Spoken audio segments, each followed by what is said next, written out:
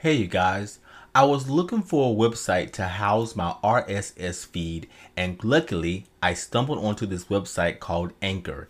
It's really easy to use. Within a few minutes, Anchor got my Google and Apple podcasts updated and a bunch of others too.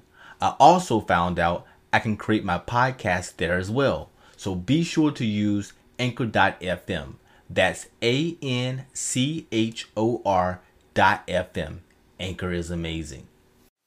Hi, I'm DJ the Career Coach, and I have another career pro tip. I want to give you 7 easy steps to finding a mentor. There's one major reason, which should be the underlying reason why you should seek a mentor. I'll get into that later in the video. But one of the best places to look for a mentor is LinkedIn. This is how you do it. I remember years ago, I was looking for help because a dream job of mine was to become a business analyst. One day a coworker had emailed me about something, but as I read through the email, I noticed in one of the signature blocks from one of the previous emails, there was a person who was a business analyst. I thought maybe this person could give me some direction towards reaching my goal as a business analyst. I put together an email requesting to speak to her. Guess what? I never received a response. At that time, I really didn't understand how to find a mentor, and cold calling wasn't the key. Nowadays, we have a resource like LinkedIn that allows you to do more research on a person before cold calling, as I did. Number 1, set measurable goals along with the time frame.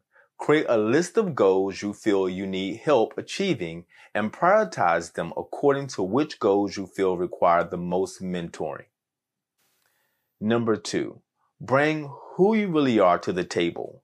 To create an effective mentorship, you must first be clear about your personal values and beliefs, because your mentor must have the same values or similar.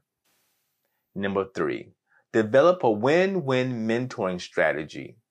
Include what they'll receive out of the mentorship as well. It has to be a win-win relationship. Number 4, never beg. As you begin to reach out to possible mentors, there's never any reason to beg someone to enter a mentor relationship. No great mentor wants to enter a relationship with someone who is perceived as needy.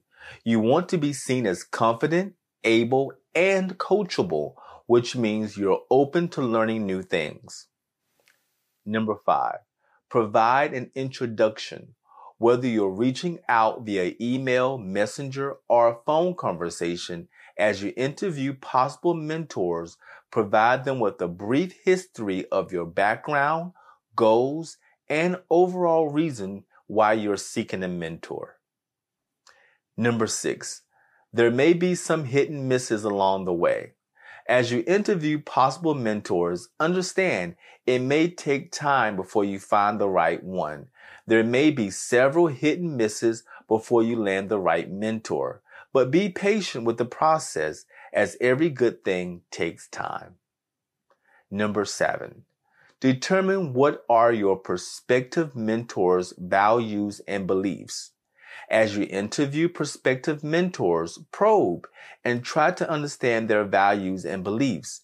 In order to cultivate an effective mentorship, your candidate must have the same or similar values and beliefs. Remember, the underlying motivation for entering a mentorship should be for the purpose of transformation, which isn't always comfortable. So be ready to be challenged and be ready to look at things in a different way. An effective mentor wants you to drop old habits and replace them with new ones that'll add value and allow you to meet the goals you've outlined. Have you found a mentor on LinkedIn? Share with me how you got them to mentor you in the comments below. Take care.